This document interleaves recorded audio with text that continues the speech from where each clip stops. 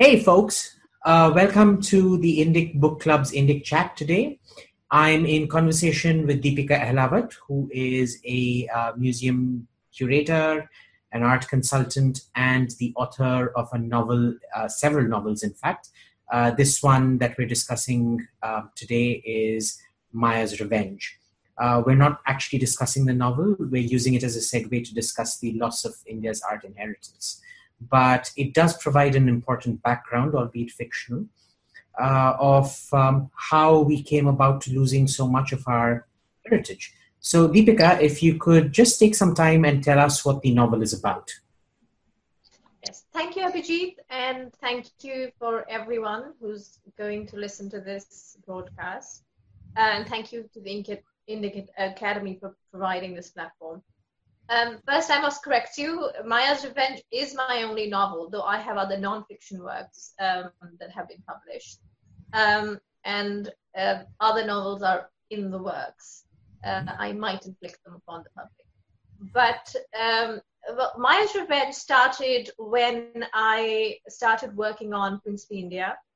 And I did an exhibition on Princely India at the Victoria Albert Museum with other curators, and it was highly influential in bringing this material culture to the attention of both the art world and perhaps even to that of historians. There was a lot of research from that project, which was very intriguing, and I thought that this should see the light of day. One of the most important things that it sort of brought out was the fact that India was very close to becoming a federation of states. For that, I must go to the background of how India under the British was governed and what was the structure of governance. So the Raj was essentially a two-tiered or two-leveled system, which is called normally the system of indirect rule and direct rule. So parts of India which had been annexed by the British and were directly controlled by first the East India Company and then by the British Raj was, of course, British-governed India, which is not part of our discussion right now, except in an ancillary way. The second part of India, which was about 1/3 of the country, was never directly ruled by the British. This was, in fact, ruled by the princely states, and they had varying degrees of treaties and sanads by which they were bound to what is called the paramount power.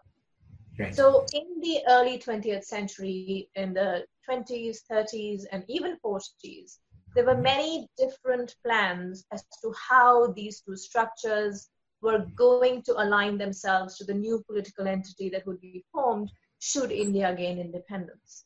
In the 20s and 30s, when there were a number of very powerful princes representing India, both domestically and on the international circuit, this was said to be that essentially these princes and these states would retain their semi-independent status, and simply the paramount power would change from the British to the political entity that took over the governance of British-governed India.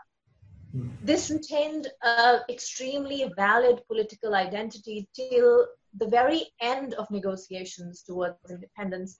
And then, of course, Sardar Patel came in, a series of very, very crucially important negotiations took place, something which I'm sure nobody imagined would have been possible. But one must also imagine that a lot of these political entities, that is the princely states, gave over their independence very much in the hope that they would be joining a union in which the interests of themselves and their people would be looked after. So this was very much a joint enterprise in which violence and coercion were not did not take a dominant part. Yeah. And so this led us to a situation where the princes were given their titles, privileges, and privy purses, and they were allowed to keep their palaces and a large part of their sort of personal wealth, and were also incorporated slightly into the political governance of their states in semi-executive positions like Raj Pramukhs, etc., where they didn't have actual political power unless they wanted to enter the political arena through the democratic process of actually fighting elections. However, in 1972, something quite dramatic happened which changed all of that. And that, of course, was the abolition of the privy purses. So, absolutely. Right. So now, I did actually answer the question about the novel. So Maya's Revenge is set in a world in which 72 doesn't happen. And the amalgamation process in 47 is such that the princes retain their semi-independent status and their ability to run their states in very much the way they used to do when the British were the paramount power. Right. So I'm very curious about one thing. You said that when they joined this project, they saw it as a national project. And yes. they expected many of them. It would be very difficult to homogenize this process, but a lot of them were invested in the idea of India. Yes. Absolutely. What were they extracted concessions for themselves. And this is what people always remember about the abolition of privy purses, because there is one place where Sardar Patel himself calls them rotten fruit, even though that speech was made in Gujarati and it was never reported to the princes till much later.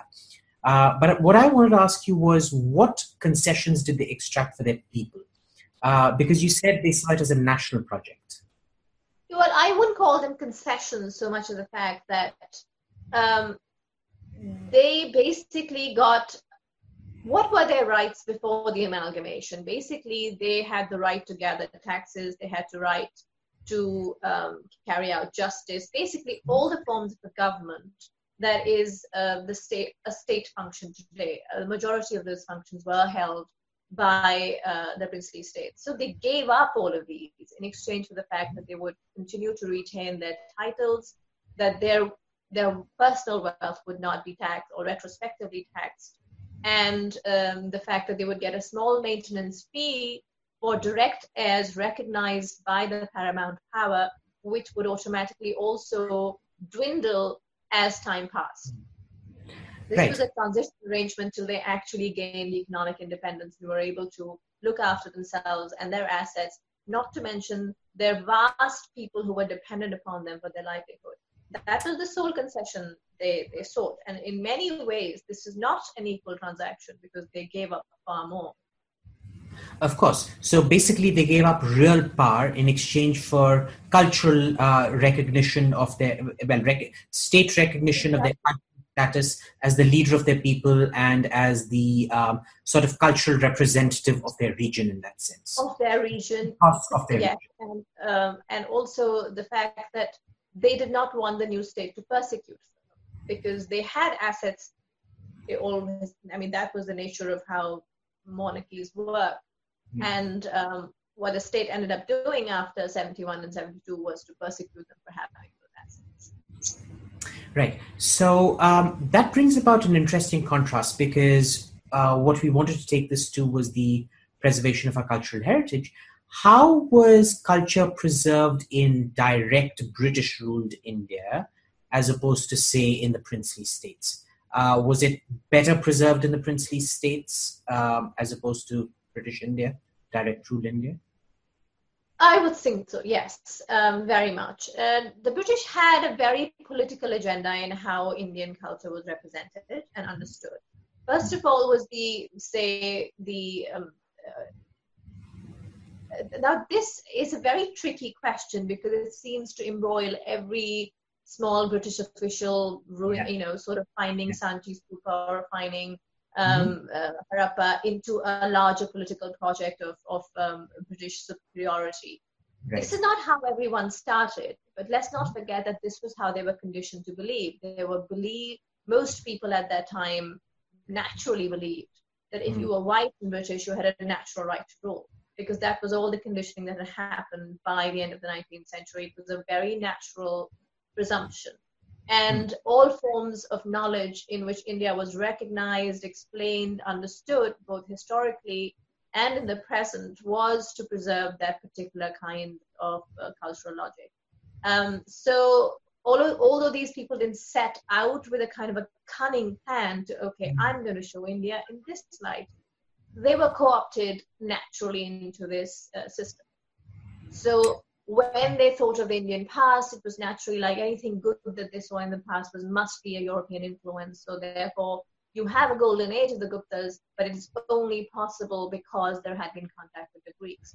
And the Greeks were naturally, of course, the bastion of Western civilization, because to them, that is how they looked at the Greeks. So the positioning of the Greeks themselves was not as a Eurasian race, but a very much a Western race. So all of these projects are embroiled into how British India constructed Indian identity. Now, these were the first people to set up, for example, the museum system, which played an extremely political role in setting up India in certain kinds of boxes, into certain kinds of intellectual categories, which again justified the colonial project in many ways. This doesn't mean that excellent scholarship didn't take place, but it took place within the political perspective of that particular paradigm. In the princely states, culture was more alive. So palaces were not something that you put in aspic and said, okay, this represents 16th century architecture. But whatever function that palace had fulfilled in the 16th century, it continued to fulfill in the 20th century, except using 20th century tools. So you saw city palaces which had parts which were 16th century, but kept on being added to for the current political purposes it would serve. So that heritage was living and alive. And music and dance, for example, served certain functions to create entertainment value at the court, to create hierarchy, to create certain forms of relationships between the ruler and the subject, certain acts of patronage, certain acts of symbolic and religious cultural production, which were alive and maintained in the princely states, which is why if you think of any of the gharanas today that survive, and which are co-opted by this nationalist Indian project, which is, in many cases a communist nationalist Indian project. Many of these are survivors of princely states. You can think of any of them, and you'll end up coming to a patron-client relationship between an important royal patron and a school of musicians. So is it fair to say that these princely states were largely insulated from this British political project of white supremacy, almost in a sense? I'll ask you this for a reason, because in Travancore, you see that this whole concept of the matrilineal, which was in effect a matriarchal rule, becomes delegitimized, because all the Ranis, they weren't called Ranis, they were called Rajas, had British governesses that spoke to them in English and taught them that going around topless really wasn't the done thing, and somehow women ruling was a very bad thing. And you see that transition from matriarchy to patriarchy happened within a very short span of time. So I was wondering if you could tell us more about how the political project of the British actually played out in the princely states. What was their view on the British right to rule culturally in that sense? Travancore is a remarkable, it's a different example because of the way that it establishes matrilineal descent. I should point out that matrilineality here necessarily didn't mean female rulers. It just meant that descent passed on through the female rather than through the male. So, for example, during the majority of the Raj, Travancore had a lot of male rulers, but their children would not inherit. The sisters' children would inherit. So this is, or rather, the daughters' children would inherit if there were any from that union. So the British codified the system into certain ways, but they didn't try to change that particular aspect of Travancore descent of rule. Whereas everywhere else it was through male primogeniture from the male line. So they did not, and they took, it was a very deliberate political project not to interfere in these particular mechanisms, because it would it was, however much we think of British rule as a very strong entity, which is very difficult to shake, it was actually a very carefully constructed castle of cards. And the British were very aware that as soon as you took away one or two crucial bastions, the whole thing might collapse. So one of the things that they absolutely did not want to jeopardize was their relationship with the princely states. So although they used lots of methods of coercion, abdication, forced abdication, etc., to change people who were not completely in line with the way they wanted the princely states to fit in, into the system of indirect rule, they didn't actually try and overthrow it because they'd already seen the results of that in 1857. Yeah. So, Sorry, go ahead. Sorry. So that the Travancore is, although it changed very much, remember the British were also coming from very much during this period in a female Raj. I mean, Victoria was a woman, and she was the longest reigning British monarch. So this was not something that was new to them, or they didn't want to change cultural structures, which is why they ended up creating, for example, different personal laws for Hindus and Muslims, even though they had changed the entire legal system from the Qadi or the local justice systems to a unified legal system. And they're setting up civil courts or setting up criminal courts within a modern legal system. That would have been the time, surely, to set up a uniform personal code. They didn't do that. They kept personal laws for Muslims, Sikhs, Hindus, etc., quite separate. And for that reason, because they thought that was like an East India Company kind of thing to do. It was playing with fire, which I didn't really want to do. Right. So fast forwarding to 71, 72 now, with the abolition of the Privy Purses, what was the direct impact on the arts? So what specifically, if you can talk us through the sequence of things, of how it happened, what it affected the most, what it affected the least? Okay, so there are two important things that happen here. One is 71 is the abolition of the Privy Purses. Now, this had been a major political platform for Indira Gandhi, especially under the young guard of Chandrasekhar, who said that this is a democracy. We cannot have people who are not the same as everybody else, or people who are getting money from the state. So you must abolish this. This was a crucial, supposedly a crucial election promise. And so Indira Gandhi put it on Chandrasekhar and said, they want this, it's not on my hands. And she put it to many of her ministers. So, for example, Yadavendra Singh was one of her ministers at the time, who happened to be the Maharaja of Patiala. The Maharaja of Kapurthala was on the front lines fighting the Pakistanis, in fact, when he heard the news that he was no longer a Maharaja. So these were people who were actively embroiled in really the upkeep of the democracy.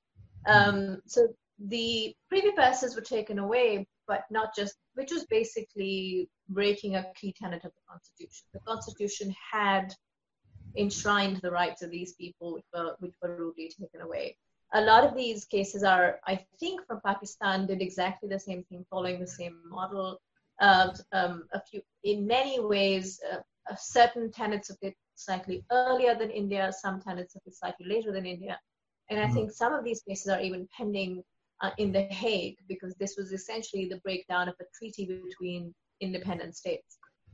So there are some cases which are actually still pending in The Hague.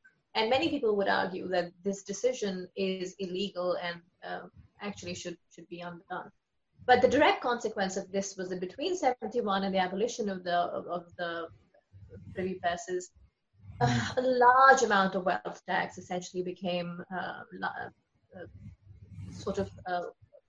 that a lot of these people became immediately liable for a lot of wealth tax on all their properties. So they had to surrender a lot of them to the government, who put them to not very useful purposes. At this time, we must also remember that Indira Gandhi was locked in a battle of egos with a few Maharanis. For example, Gwalior and the Maharani of Jaipur at the time.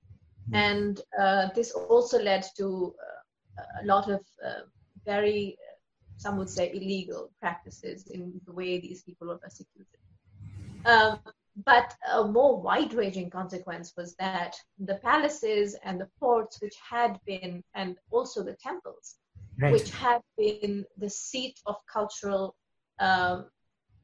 richness, had been the seat of culture for many of these regions, suddenly lost all patronage, and it became burdens for the people who had and whose ancestors had looked after them for a very long time, in fact, who had been crucial in creating these sites of culture. And people tended to look upon the Maharaja figure as somebody who was, constantly somebody who made these temples, made these palaces, made these forts as a personal project of vanity. Whereas forgetting that when we celebrate India today and we want to have the best sites of everywhere, where do we go to? All of these sites were made by Maharajas and Rajas and all. I mean, which communist project in India has produced one site where you can take a foreign tourist and say, okay, this is part of my Indian heritage? Because this is not just about India. As a wider discussion, the production of cultural sites, the production of artistically important ideas, music, art, dance, anything which leads to is a result of surplus. It requires patronage.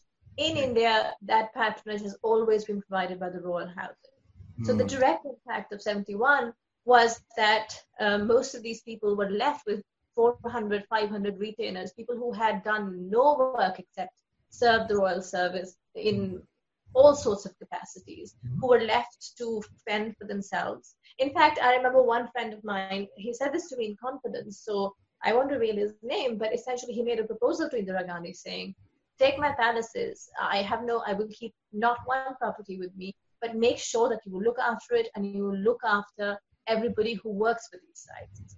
But his proposal was rejected. As a result, the palaces fell down. These were 16th century, 15th century palaces, which had been the center of so many towns, falling down upon themselves because there is no money to look after them. And these properties require a huge amount of funds to look after, or even to upkeep. Their interiors have been looted. And of course, between 71 and 72, of course, a lot of people also sold what they could, which included jewels, which included anything that could, and a lot of very, very unscrupulous foreign dealers made absolute fortunes at that time. Also because a lot of them were being persecuted for having, when 72 happened, they passed an antiquities law, which made it imperative for them to register every antiquity that they had. And it became a criminal offense not to do so. So that was also a very, very ripe era for bribery and corruption. Yeah. But essentially also ensured that a lot of this stuff went underground, never to surface again. So I'm very curious. Was it, give me a proportion roundabouts, how much of this was personal pique at being challenged politically? Because the Rajas at that time were sort of emerging as the people's voice against an increasingly unpopular Indira Gandhi. And how much of this was just a project at economic plunder? Because Nehru used to do this. Every time the budget went into a deficit, he'd nationalize some profitable industry to make up the revenues. And by the end of 71, we do know that India was in a serious, serious economic crisis. So how much of this was economic, how much of this was political, were there other factors at play? I would say it's mostly political vendetta. I don't think that this project would have yielded any kind of substantial material benefit to the exchequer at all. The privy purses, as I said, were automatically dwindling. They were set up to be automatically dwindling, which is when a successor got hold of the privy purse, it would be a percentage less than his predecessor had it. Right. So this was something that would end up dwindling to nothing in the end. As to the wealth tax, most of them didn't have liquid money to pay wealth tax. So all they did was ended up handing over property which the government didn't know what to do because there were no buyers for them. So it was an absolute shambolic project which did nothing except ruin India's cultural heritage. And yes, definitely answering your question, a political vendetta, more of political showmanship, rather than, and of course, at the cost of putting the Constitution at risk, because if the Constitution is not sacred, what is? Right.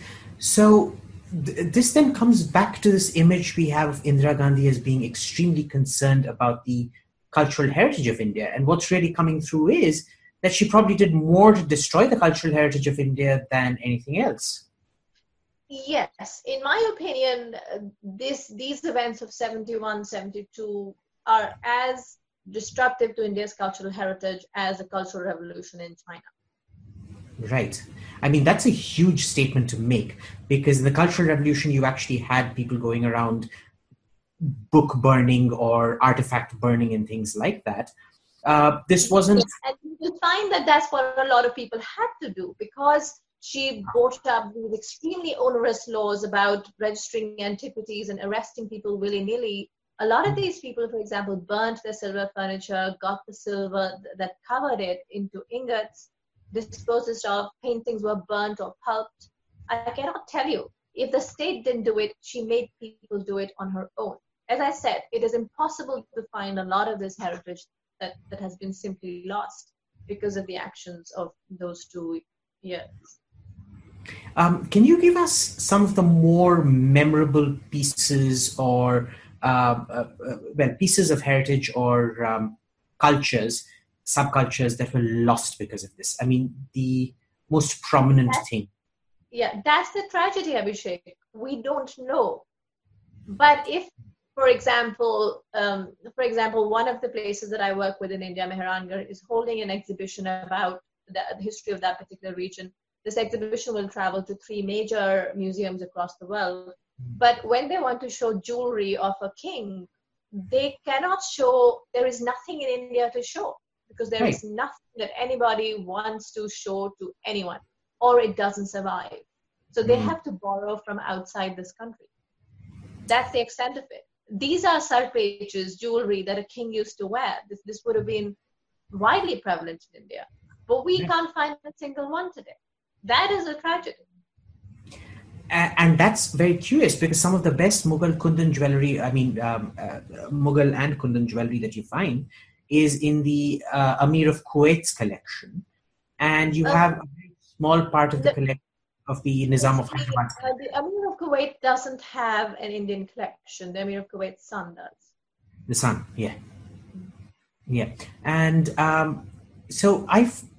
this is really bizarre because, in newspapers, you find so much pressure applied on our ambassadors that every time a lot of Gandhi's letters comes up for sale, they have to spend vast amounts of money, crores and crores and crores acquiring these letters. Really, the cultural value of that is almost zilch. On the other hand, you have these incredible jewels, the carved gems and all of that coming up, which the government pays absolutely no attention to whatsoever. Actually, a lot of these would be acquired by Indians. There are very many wealthy Indians who are buying, not to my taste, but certainly art in the modern world, which is worth a lot of money. So they're taking part in the art world, not perhaps to the extent that wealthy Chinese take part or people of comparable wealth from other cultures take part. But I think that kind of limitation is because of the extremely badly written antiquities law, which is still in force in India, which essentially makes it criminal to own artworks. And it takes them out of the art market. And I think that the art market and art are inextricably linked. Their monetary value at least, needs to be a tradable and freely tradable commodity so that people look after these works of art. And if that's not the case, then people simply don't participate in that market. And if they do so, they don't do it on the open market. So that benefits absolutely no one. It doesn't benefit people because you can't get to see it. It doesn't benefit scholars because we can't study it. It doesn't benefit museums because we can't show these works of art. And it certainly doesn't benefit the government, who cannot tax it because all these transactions don't take place in the open. So what do you think is the way forward? Realistically, can we actually look at the state taking a backseat to this? Or do we follow? That's the healthiest way to look at it. This medieval art and culture, which is not a part of, say, a temple or a sculpture that belongs to a temple or an institution, that's a completely different ballgame. Idols, etc., which belong to certain settings, which have no personal ownership, should definitely not be traded on the open market. But things that used to belong to people, those rights should be reinstituted to the owner, and the owner should not be penalized for owning them. Free trade should be allowed in those commodities. And the more the government, basically, if we're okay with getting rid of license Raj and everything else, why do we have license Raj for the antiquities? Because it does nothing except penalize the owner. I agree. Now, that would be the law in an ideal world. Unfortunately, in India, we've got 50 shades of left. Even the right isn't really a proper right wing in that sense. So what do you think? Do you think there are alternative methods where the state actually plays a role? For example, like say the Russian State Diamond Fund that Peter the Great set up, which the Soviet government never really abandoned. They continued to keep that as a critical national resource, acquiring gems and jewelry and uh, artistic expression through gems for the national preservation of national culture. Yes, but don't forget how much of this was already acquired. If the Indian state had done something of this sort, that is, it said to the princely states that, okay, you know what, we're going to compensate you and acquire these particular goods for you and keep them in a central museum, most people would have very happily agreed. Except that as far as I can understand, a lot of these state plus and regalia, etc., went into the hands of extremely unscrupulous civil servants, again, never to be seen again. Of course. And so this has disappeared. With the Russians, it was a complete coup, regime change, and whatever jewels they acquired after the revolution, they kept in the central bank. And of course, a lot of this also dissipated both in auction of the crown jewels and as part of corruption within the Politburo. But some part of it remains, and that's absolutely true. But in India, they didn't even do that. They didn't even bother to do that. So it really is quite a criminal ending to this saga. So tell me, I mean, this has been a serious erosion of trust. Like you said, it violated the constitution. It was probably illegal. If today we adopt, say, the Iranian model, which is, the Khomeini regime didn't want any of the jewels of the Shah or the paintings, especially the paintings of the Shah, to be on display. But now finally they've opened up the museums and put all the gems and jewelry on display. Today, if the government said, okay, let's do something like this, do you think royals would actually agree with that, given how huge a breach of trust there was in the first place?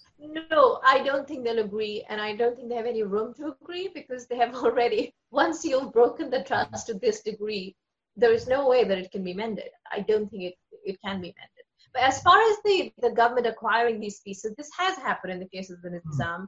The government paid a market price of some of the jewels that they wanted to sell, which the government acquired, not perhaps at ideal market value, but they give them some recompense, which was a relief.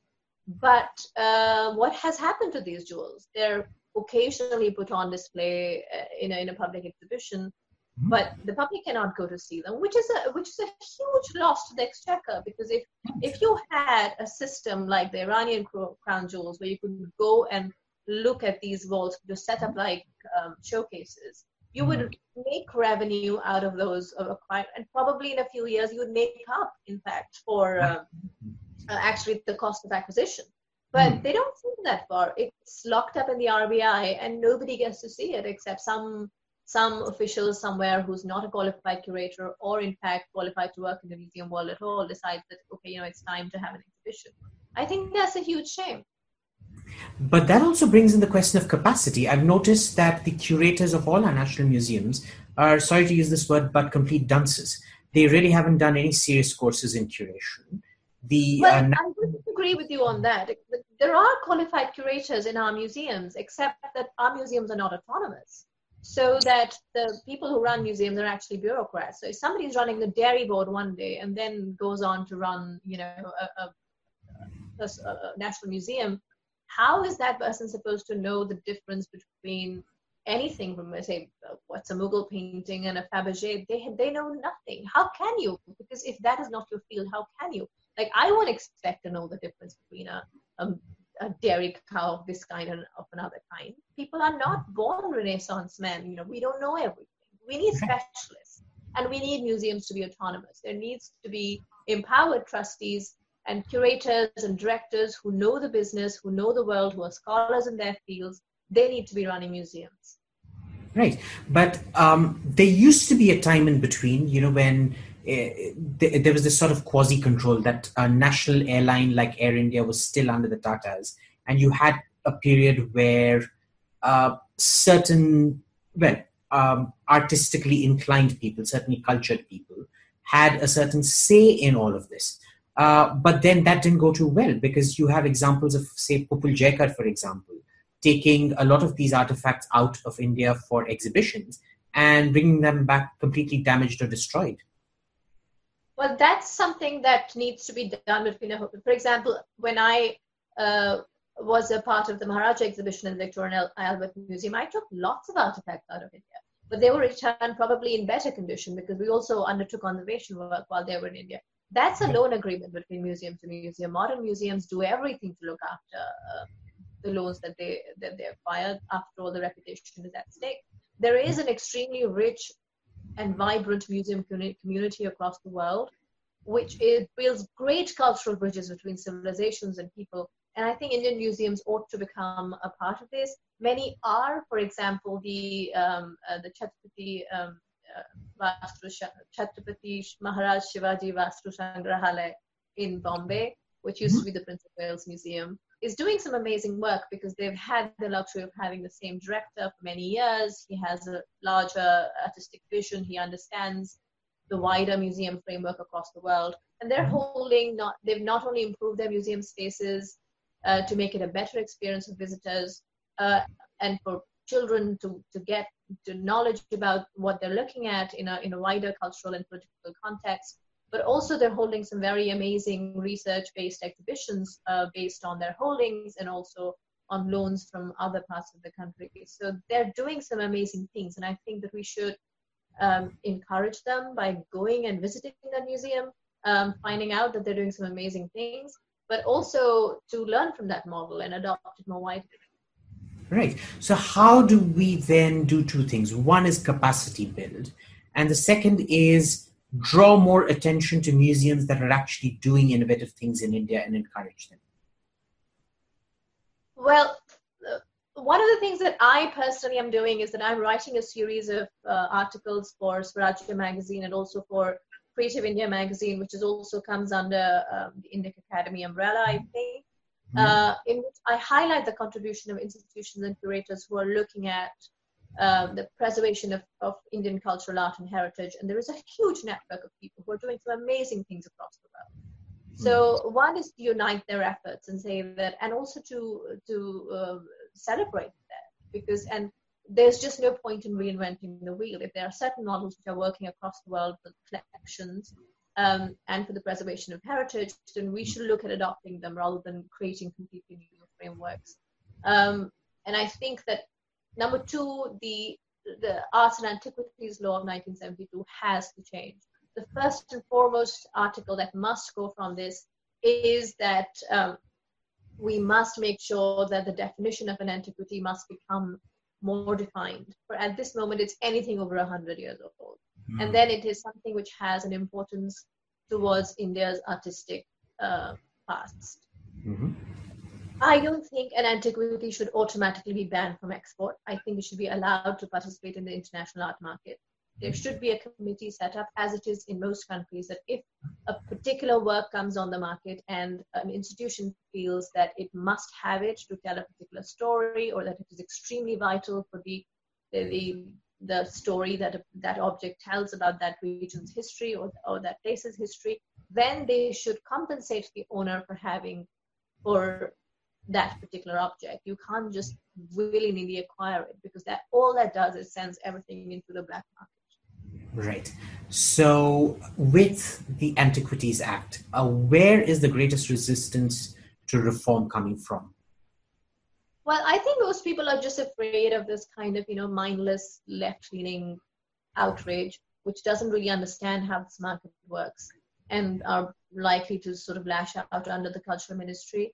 But I just think there was just a lot of inertia under Congress rule. This is a Congress-initiated enterprise, and I don't think that any other government has considered it important enough to take on, especially if it comes with a kind of a mindless leftist rage saying, oh my God, they're trying to get rid of our national heritage and it's going out of the country, without understanding how the market works, without understanding at all how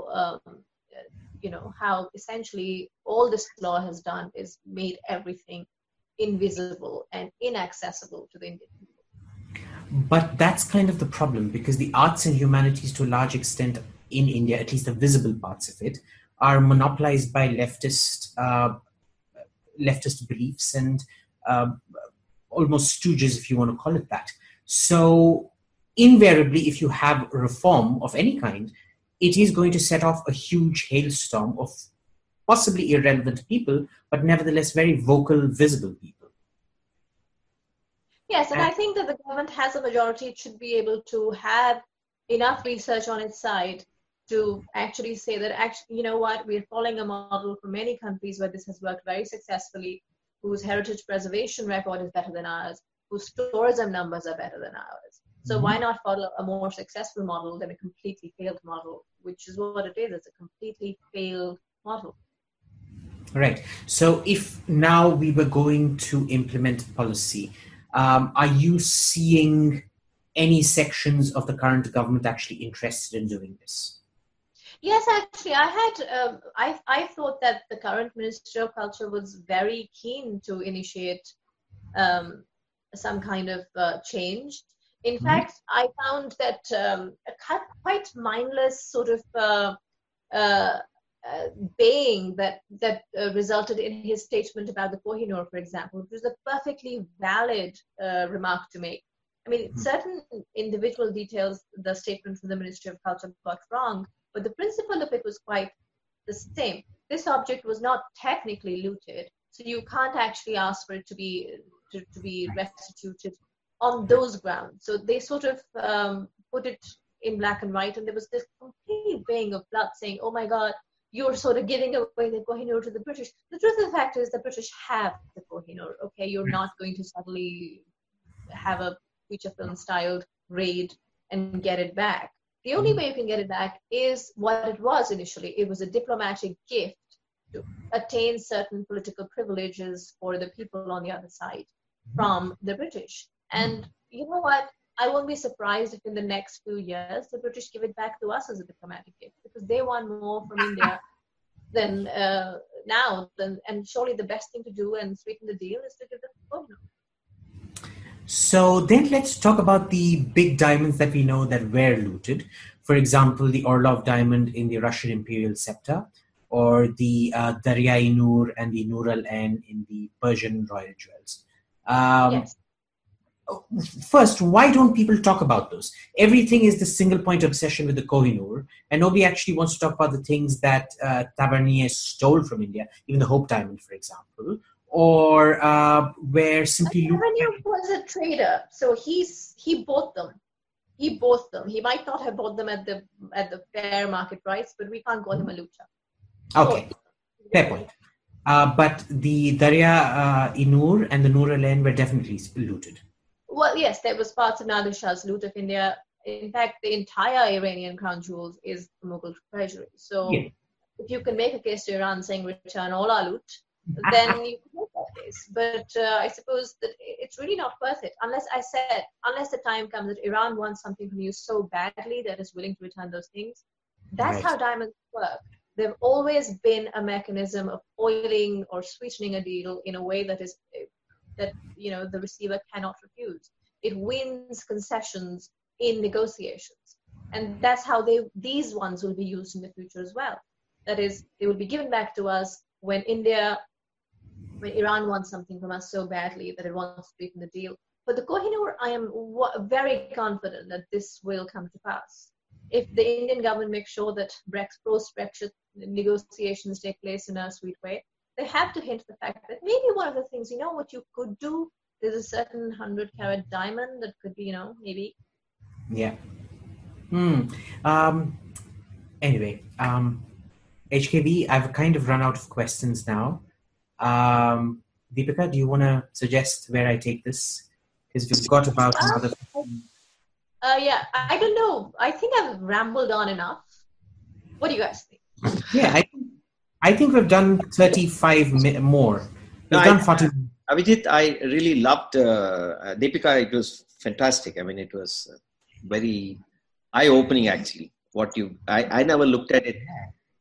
I'm a chartered accountant by profession, and all I remember studying in my chartered accountancy was wealth tax and privy purses and abolition of previous purses and the cases and all that.